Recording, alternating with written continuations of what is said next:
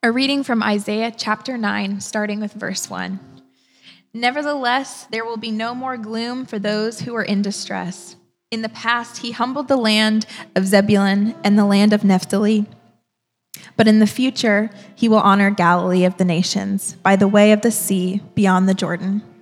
The people walking in darkness have seen a great light. On those living in the land of deep darkness, a light has dawned. You have enlarged the nation and increased their joy. They rejoice before you as people rejoice at the harvest, as warriors rejoice when dividing the plunder. For as in the day of Midian's defeat, you have shattered the yoke that burdens them, the bar across their shoulders, the rod of their oppressor. The word of the Lord. A reading from 1 Corinthians chapter 1, starting with verse 10.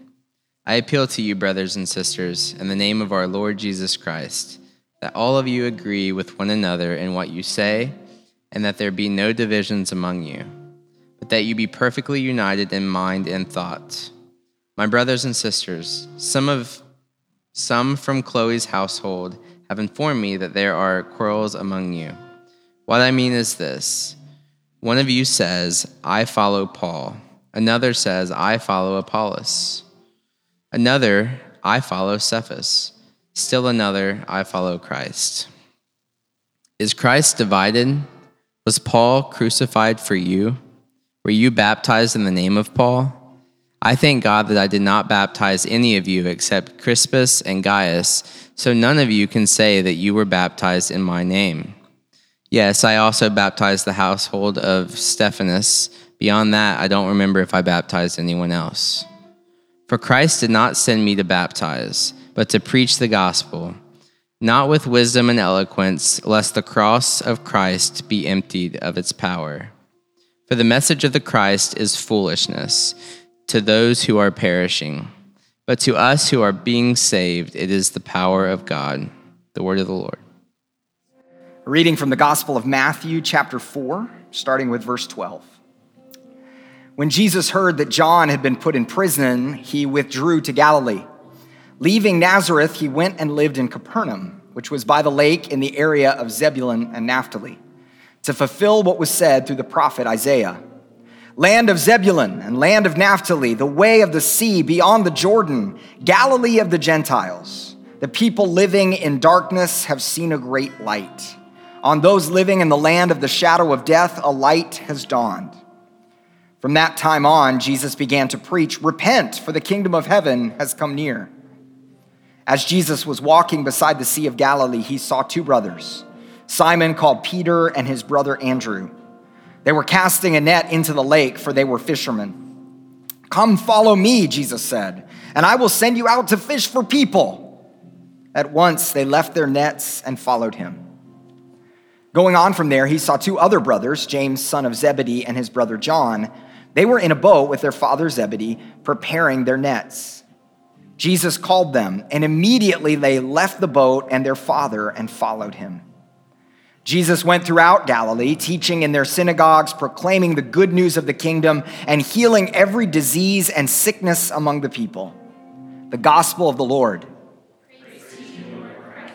You may be seated. Good morning, church family. So good to be with you all today. In the church calendar, we are in this season of Epiphany, which is this really great season after Christmas and then before the season of Lent, which comes up in March. And it's a season of, historically, of recognizing the call of Jesus going out to people, going out into all the world. That the light of Christ is never intended to be for a specific group of people or contained in a place, but he always goes out into all the world. Epiphany, this word that we used before, when we say I had an epiphany, it's really I've had a revelation of some sort. Something's come to my mind. Something's been revealed to me. So Epiphany is this season where we read all these texts and these stories of Jesus being revealed in particular ways. That's why it's also a season of mission for the church. The church says this is a season where we ought to tell people about the gospel. Now, we ought to do that all the time, but especially during this season, that it goes out to everybody, people on the margins. So we've been talking as a church about our desire as a community to grow, to invite more people into our community. And these texts really inform that in a significant kind of way. So we're continuing in this series. I want us to see three things from our passages today, three things about Jesus. Not usually a preacher who has 3 points in a poem, but I might have that today, right? First of all, Jesus breaks oppression. I want us to see that today. Jesus mends factions. Jesus mends factions. And Jesus plucks out of chaos. Jesus plucks out of chaos. Okay, I want to see those three things today. Our passage in Isaiah refers specifically to light that comes in darkness. There's something that comes alive in me when I hear this passage from Isaiah the prophet that says, the people who walked in darkness have seen a great light. Those who lived in a land of deep darkness, on them a light has shined. I don't know why, that just excites me. The people who have lived in the deepest darkness, the pitch black, the most far away kind of place, on them a light has shined. This is good news. Israel went through times all throughout the Old Testament, we see this, of deep darkness. Times where they wondered, has God given up on us? Are we still God's people? Because things seem really dark. Maybe you've experienced those kinds of moments in your life where it just seems like it's the end. It's dark. Where do we go from here? In the original context, Isaiah is warning Israel that they're going to be attacked, okay? They've got these armies, these enemies that are coming after them. He's telling them that they're under judgment, God's judgment, by way of the armies of Assyria and later Babylon. And particularly, this judgment is coming upon the administration of King Ahaz, who is a descendant of David. But Isaiah is so great. If you read the book of Isaiah, there's always judgment and hope right together. Like the two are always intersected. So the hope here is God will not give up on his people. They're going to go through this difficult time, but God won't give up on them. In fact, there will be a new king, a child who will be born, who will be a light. And in the original context, this may have referred to Ahaz's son, Hezekiah, who we see in the story would bring about light and who would end oppression. People would look back on the birth of Hezekiah as a significant moment because Hezekiah was faithful to God. He was a great king and a great reformer. But as Christians read this, we see another layer to it, don't we? Not just the story of Hezekiah, even though it certainly is that, but we see Jesus as this great light. The light to Israel, but also the light going out into all the world. And what I love about this passage is that there seems to be a correlation between the depth of the darkness that's experienced and the light that shines. Darkness, this is just an obvious statement, darkness is the absence of light, right?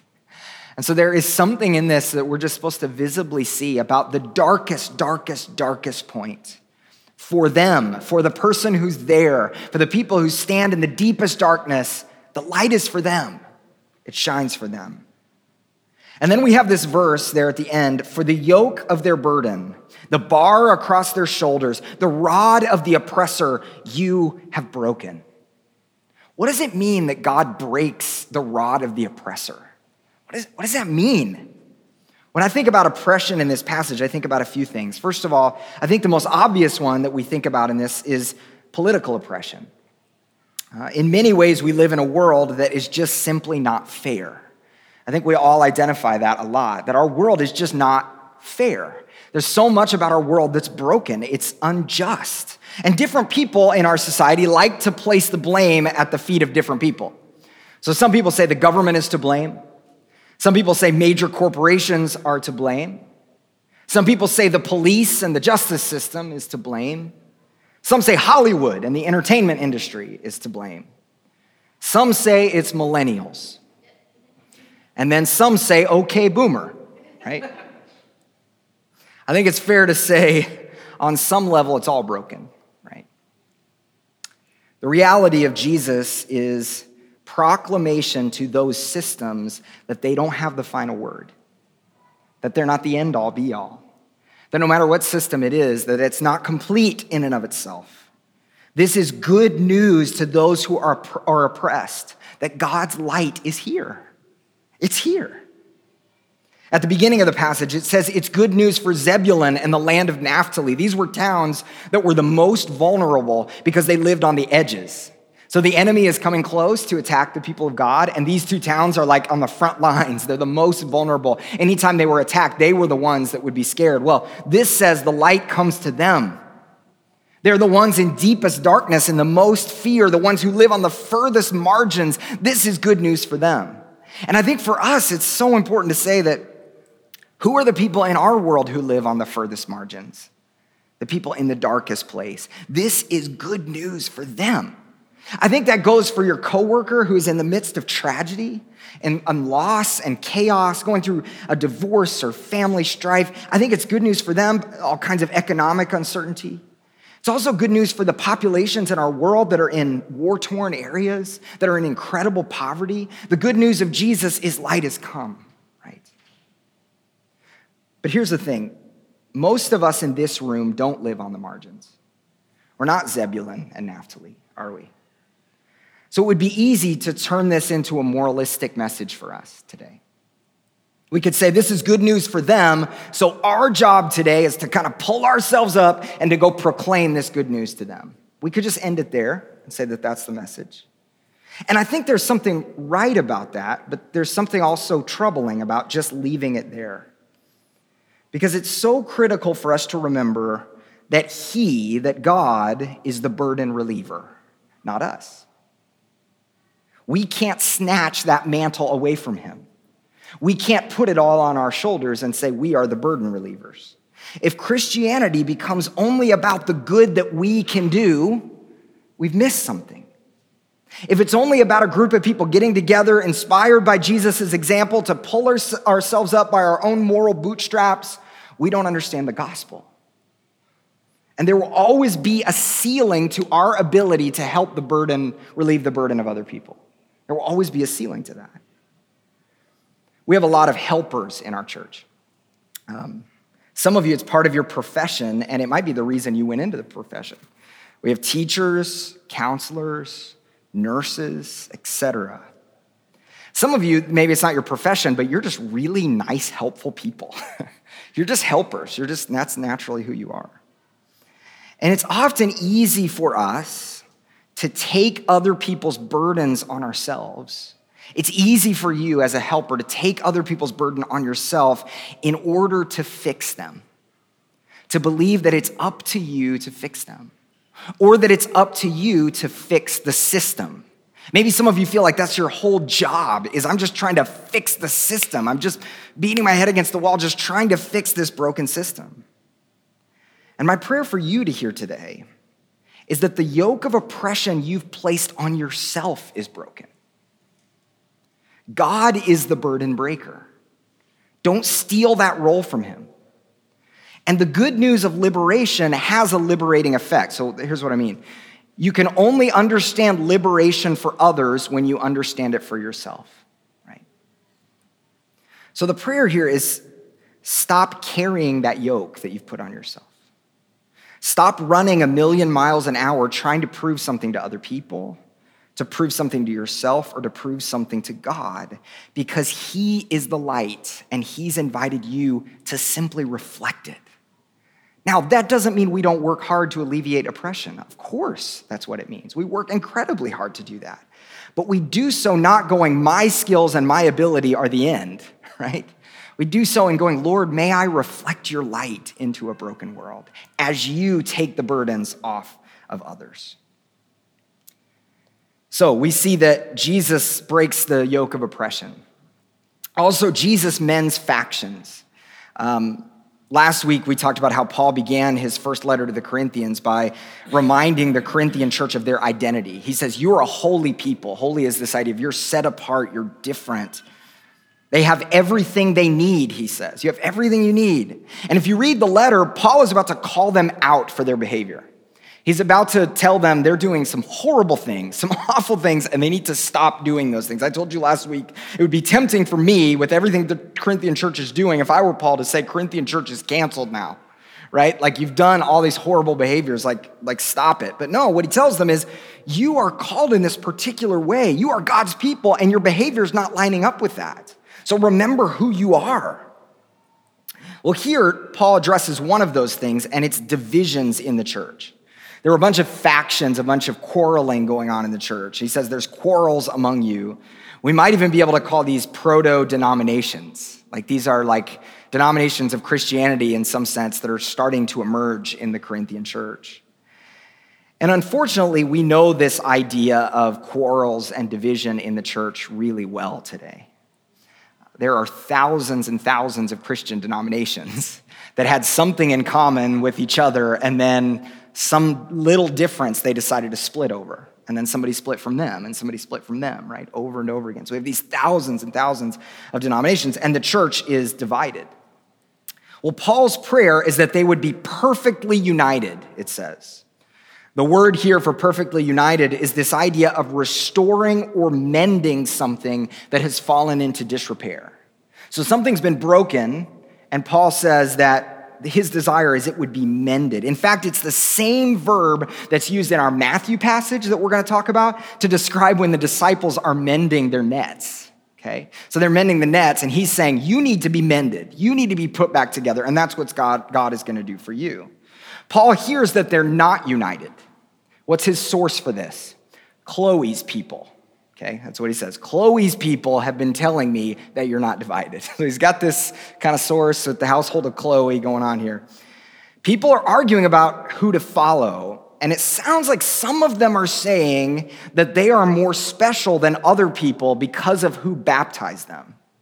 Because this guy baptized me, I'm kind of part of this special group or this different group than everybody else. And I love Paul's response to this. Maybe you picked up in the reading, like Ashley leaned over to me and said, he sounds so sassy. Because what he says here is really human. He says, I thank God I only baptized 2 of y'all. Like, I didn't baptize very many of you. I only baptized 2 of you. And he points out Crispus and Gaius. So he says, I've only baptized 2 of y'all, Crispus and Gaius, and that's it. And then he says, okay, I also baptized the household of Stephanas, but I don't remember who else I baptized. It's like this really human moment. He says, some are saying, I'm of Peter or Cephas. Some say, I'm of Apollos. Apollos was probably, we think from history, a particularly skilled preacher. People looked to him as a really, really good preacher. Paul helped start this community in Corinth, but maybe there's a bunch of people there that are like, well, Paul started us, but we really like Apollos. We're following Apollos, and Paul addresses that here. Other people, so you've got these people that say, I'm of Cephas or Peter. You have people that say, I'm of Paul. You have people that say, I'm of Apollos. And then some people, this is my favorite group, they say, well, we're of Christ, right? Like we're just of Christ, which of course is like the right thing to say. Like any Sunday school answer, they say if you don't know the answer in Sunday school, you just say Jesus, and that's probably the answer. That's what this group is trying to do. They're saying, oh, well, we're of Jesus. Our denomination, our group is really just more like Jesus than everybody else. But the scholars think that this group was claiming a kind of exclusivity. So what they're saying is basically we're the only ones who are really in Christ. Okay. So it shows that even Christians can use the name of Jesus to divide from each other. We can get into a kind of doctrinal purity where we're so convinced about our particular point that we exclude everybody else who calls themselves a Christian. And that's troublesome. Here's one thing I've learned in ministry, and that's whoever your hero is, maybe the pastor that raised you, maybe the theologian who you love, or the denomination that you're part of, hold your heroes loosely, okay? Because we're all human. We're all flawed. We're all broken. It may be tempting at times if you have a great experience at a church, you discover a certain form of spirituality or a preacher that you love, to think that that's the final answer. But Christian leaders are all flawed. And that's good news because God uses flawed people. Here's another thing. Hold your heroes loosely. Hold your friends' heroes generously. Be careful not to demonize specific denominations or Christian leaders because of your perception of them. It's important that we keep Christ at the center, not a particular person or a particular ideology. You guys know I come from a very eclectic church background, right? Raised charismatic, kind of like grew up in ministry in a kind of more evangelical context, and now I'm an Anglican priest, right? So it's kind of a mix of a bunch of different things. I grew up in a charismatic church, and I went to a university, a Christian university that was part of that tradition, okay? Our chapels were powerful and vibrant, okay? Like everybody had to go to chapel, so as the entire student body required to go to chapel. We had a really pretty strict dress code, so everybody had to dress really nice every day for class. Okay. So we walked in, people were fancy. People would wear, there were some aspiring preachers there who wore 3-piece suits every day to school. Like we were fancy, right? And we would go in and powerful worship, vibrant worship. If you would ask somebody, just a random classmate, how are you doing? They'd go, I'm blessed, right? In fact, it would probably be, I'm blessed in the city, blessed in the fields. Blessed going in and coming out, right? Like it was a thing. It was a litany. It was exciting. The campus was vibrant. In fact, I remember one time in chapel, we had a particular speaker who really wanted to spark revival in the school. Now remember, this is a real university too. Like it's like a full, like accredited the whole thing, right? But we're in chapel and she says, I just pray for this day when the power of God is so strong that you won't even be able to go to class. Like the Holy Spirit will be so strong, you won't even be able to get up and go to class. And I had a roommate who was a very cynical roommate from Rhode Island. He wasn't used to all this stuff. He leaned over to me and he said, so will it still be a university then? Because I came here to get a music degree and I paid a lot of money. Like, can I still please go to class? But that was kind of the era that we were in. Also, the campus was built in the 1960s during the space race kind of era. So if you go on campus, it still looks like the Jetsons a little bit. Like it's big gold buildings, giant hands in prayer. Like it's just a really interesting architecture. Everything was big over the top. Now, I grew up in that tradition and I love it, and it wore on me a bit over time. But after I graduated, I enrolled in a seminary at a school 3 hours from where I lived. And I drove from my home to class once, sometimes twice a week. And it was a 3-hour drive to go to a 4-hour class and then come back late that night.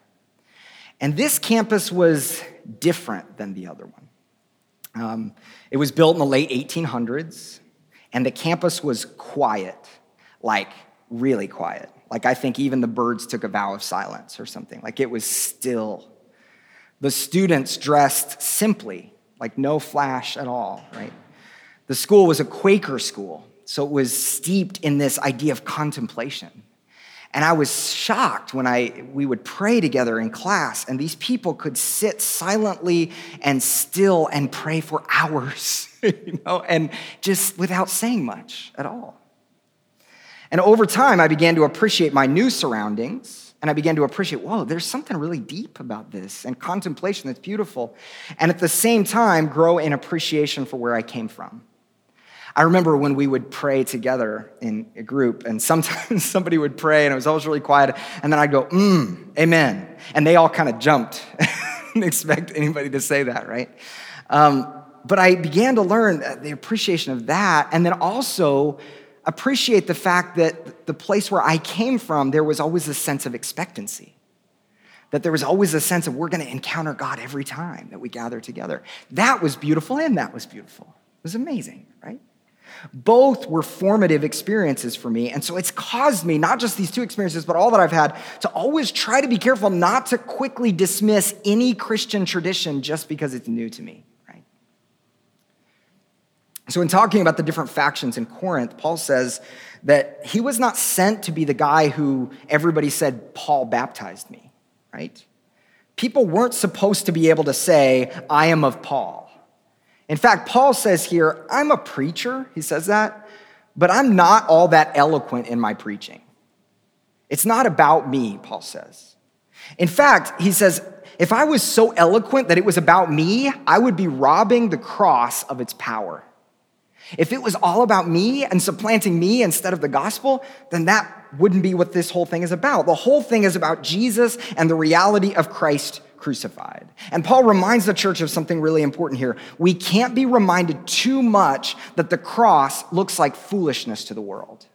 This story that we've all bound ourselves around, this thing of Jesus died for us and rose again for us, it looks like foolishness to the world. It doesn't make sense to the world. Christians believe that victory came through defeat. The world was saved through death on a cross, which was an embarrassing death. So there is a foolish thing that binds us in this room together today. To the world, it looks silly. It looks foolishness. But here's the thing, our diversity, the fact that the body of Christ is so different is a strength, because somehow all of these people who are so radically different and have radically different points of view on a myriad of things are bound together as Christians by this foolish story, right? The way of the world is that we all have to agree with one another. We have to convince each other, and we have to fall in line. That's how empires work. We dominate each other. We convince each other until we all kind of agree. That's, unfortunately, in our world, how a lot of corporations work. The leader casts a compelling vision, and your job is to fall in line and not show weakness or disagreement, right? But in Christianity, the only agreement, maybe this is too strong, the only agreement is in the cross of Christ. We can disagree on everything else. We are not called to just say, let's all just get along and diminish our difference. It's to say, no, our difference doesn't have the final authority. Jesus has the final authority. In the midst of difference, we proclaim Christ has died, Christ is risen, Christ will come again.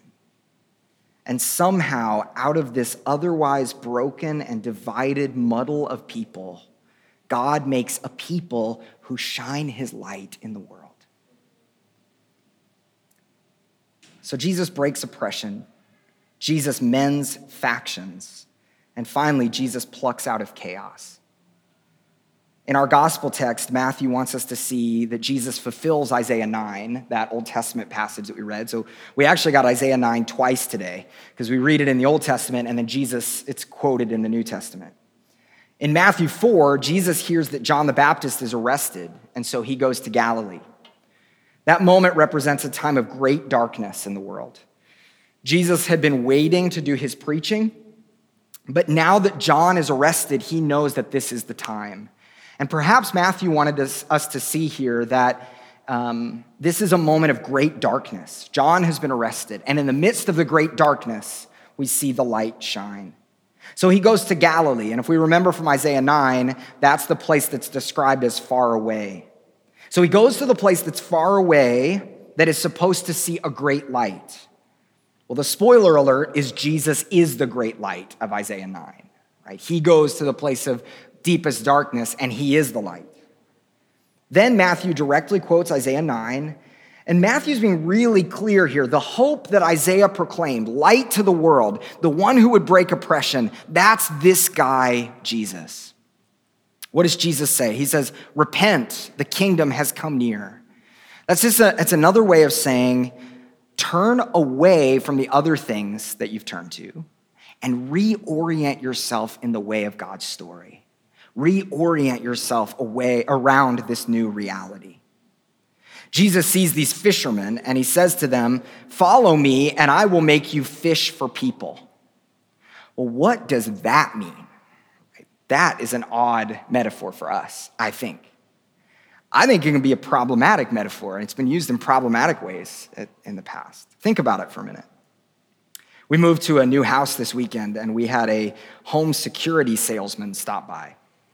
And he saw that the house was sold, and he said, so I've been coming by every day to meet you. Right? This guy asked to be let into the house, and he had his spiel, and he had his whole, he found out that I was a pastor, and he said, well, I got a number one rule, and it won't offend you. I put God first in everything, right? This guy was fishing, okay? He was fishing for this business here, right? He asked to come inside. Again, he was trying to butter up my parents. He's recommending restaurants to us. If I didn't admire his tenacity, I would have been very frustrated with him. And I think that's what we often hear when we think of fishing, don't we? We think of like trying to reel somebody in, like trying to maybe even be sneaky with them in order to try to get them in the boat, being salesy. I told you that this metaphor has been abused in a lot of ways. My mom tells this awful story about how when she came to faith as a teenager in the Jesus movement in the 1970s, that it was popular for youth leaders to encourage young girls to date guys who weren't yet Christians in order to convert them. It was called fisher evangelism, right? Awful. This has been used in horrible ways, I'm telling you, right? And this is a weird metaphor for us because we look at this and we go, okay, is Jesus saying that we catch people in order to devour them for our own sake? Isn't that what fishing is? Or to gain economically from them, like we sell them then? Like what is that? Or to dominate them? That can't be Christian evangelism. No way, right? But we got to understand in the first century, fishing was really important. It was part of being in harmony with creation. Fishing was, according to the fishermen, was part of kind of stepping into the creation and being part of the life cycle. It was being at one with creation. There was no such thing as a hyper-capitalism then, where all you did was catch fish in order to make as much profit as possible. No, this was their everyday life and existence and sustenance. The fish were treated with reverence. Catching a fish was seen as the natural result of the life of a fish to keep the cycle going. And also, as weird as it sounds, in the Bible, fish were often likened with pagans, okay? So there was a correlation between people who were pagans and fish. Why? Well, we've talked about this a lot before, but in the ancient world, the seas were a place of chaos, a place of disorder. The seas were where evil came from. Even false gods were seen to come from the sea. So we see in the Bible that God created out of chaos in the Genesis story, revealing that he has supremacy even over the things that are scary and chaotic, right? Then we also see in the Exodus story that Pharaoh's army is drowned in the Red Sea, okay? So God is Lord over the sea, over the chaos. So really, when Jesus says to the disciples that they will fish for people, he's using a rescue metaphor. Jesus' disciples are called to pluck people out of chaos. Okay, think about it that way. Also, the way they fished in that world was different. We think about fishing as putting bait on a line and then casting it out and doing that whole thing, right? Right? You guys ever fished before? Okay, cool. Right. Thanks. But the way they fished before is they dropped a net, a large net. The fish rested in the net and they were drawn in. It was a very different kind of way of fishing. The net would drop and the fish would be swept up in the net. Now think for a minute about who Jesus chose to be his first disciples. Fishermen. They were people of the sea, people of the chaos. In fact, parts of the Gospels tell us that their accents would reveal that they lived in fishing villages. You could tell by the way they talked that they lived near the water and they were fishermen. They would smell like the sea all the time. These are people who carried the stink of chaos with them wherever they went. These are the people who Jesus called to be his disciples. He has rescued them. The call of discipleship, the call to follow me, is the call of rescue. The people in darkness have seen a great light. The people are in disorder and division, and they are being restored. The people who are steeped in their chaos are being rescued. In fact, I think the fact that Matthew mentions that when Jesus called them, they were mending their nets is intentional. When you read the Gospels, look at the details, the little details in the story. They were mending their nets. Up until now, they have mended nets to catch fish. But as God establishes the church, those who follow Jesus will always be in the process of mending and being mended, of allowing God to weave us together even as on our own we are broken and divided. Jesus invites us to trade our fishing and mending for a life of a completely different kind of fishing and mending. And look at their response. They left their means of livelihood. They left their father. Now today, when we think about leaving our parents, we think of that as a sign of independence. It's a sign of growing up, right? But in that world, it was actually an awful thing to do. Families stayed together. So the fact that they actually left their father was, we're leaving our entire life behind. We're cutting everything off. And they followed him. They gave up everything and followed him. Why would they do that? Again, foolishness. But there is something about this foolishness. There is something about this Jesus who is a game changer. As we close, think for a moment about where you find yourself today in all of these stories. Think for a moment about the burdens that you are most familiar with, the oppression, the yoke that you're most familiar with. Where do you see oppression the strongest? Some of you might say, in the lives and the family systems of the kids at school that I encounter. Or at your work, and you see, my work is just broken. My workplace, there's just so much dysfunction. Some of you may see this brokenness and this oppression in broken systems, in bureaucracies, on the news. Some of you may experience this in your family. Some of you have a lot of pain in your family. You wrestled with that. What do you do with that? What do we do with that? Those places where we see this yoke of oppression? Well, sometimes we can just throw up our hands in cynicism. Just say, well, it's never going to get better. Just forget about it. There isn't anything we can do about it. Sometimes the opposite happens. We try to carry that burden on ourselves. Do you think it's up to you? Or do you think it's even just partially up to you to fix everything? My prayer for us today is that we may know the one who breaks the rod of the oppressor, and that we may know that the rod breaker is not you. It's God. Now, I want you to think about the factions in your life, the places where our relationships with other Christians has been damaged for a number of reasons. In what way might the apparent foolishness of the cross be the very thing that draws us together? In Christ, we don't have to trust in our ability to go along and get along, but in the reality that he is our Savior, our Lord, our King. And finally, where's the chaos in your life? Or where's the chaos that you see clearly in the world? My prayer today is that you might hear, as the disciples heard in the first century, that God is calling you into something new. He is plucking you and plucking the world right out of the chaos.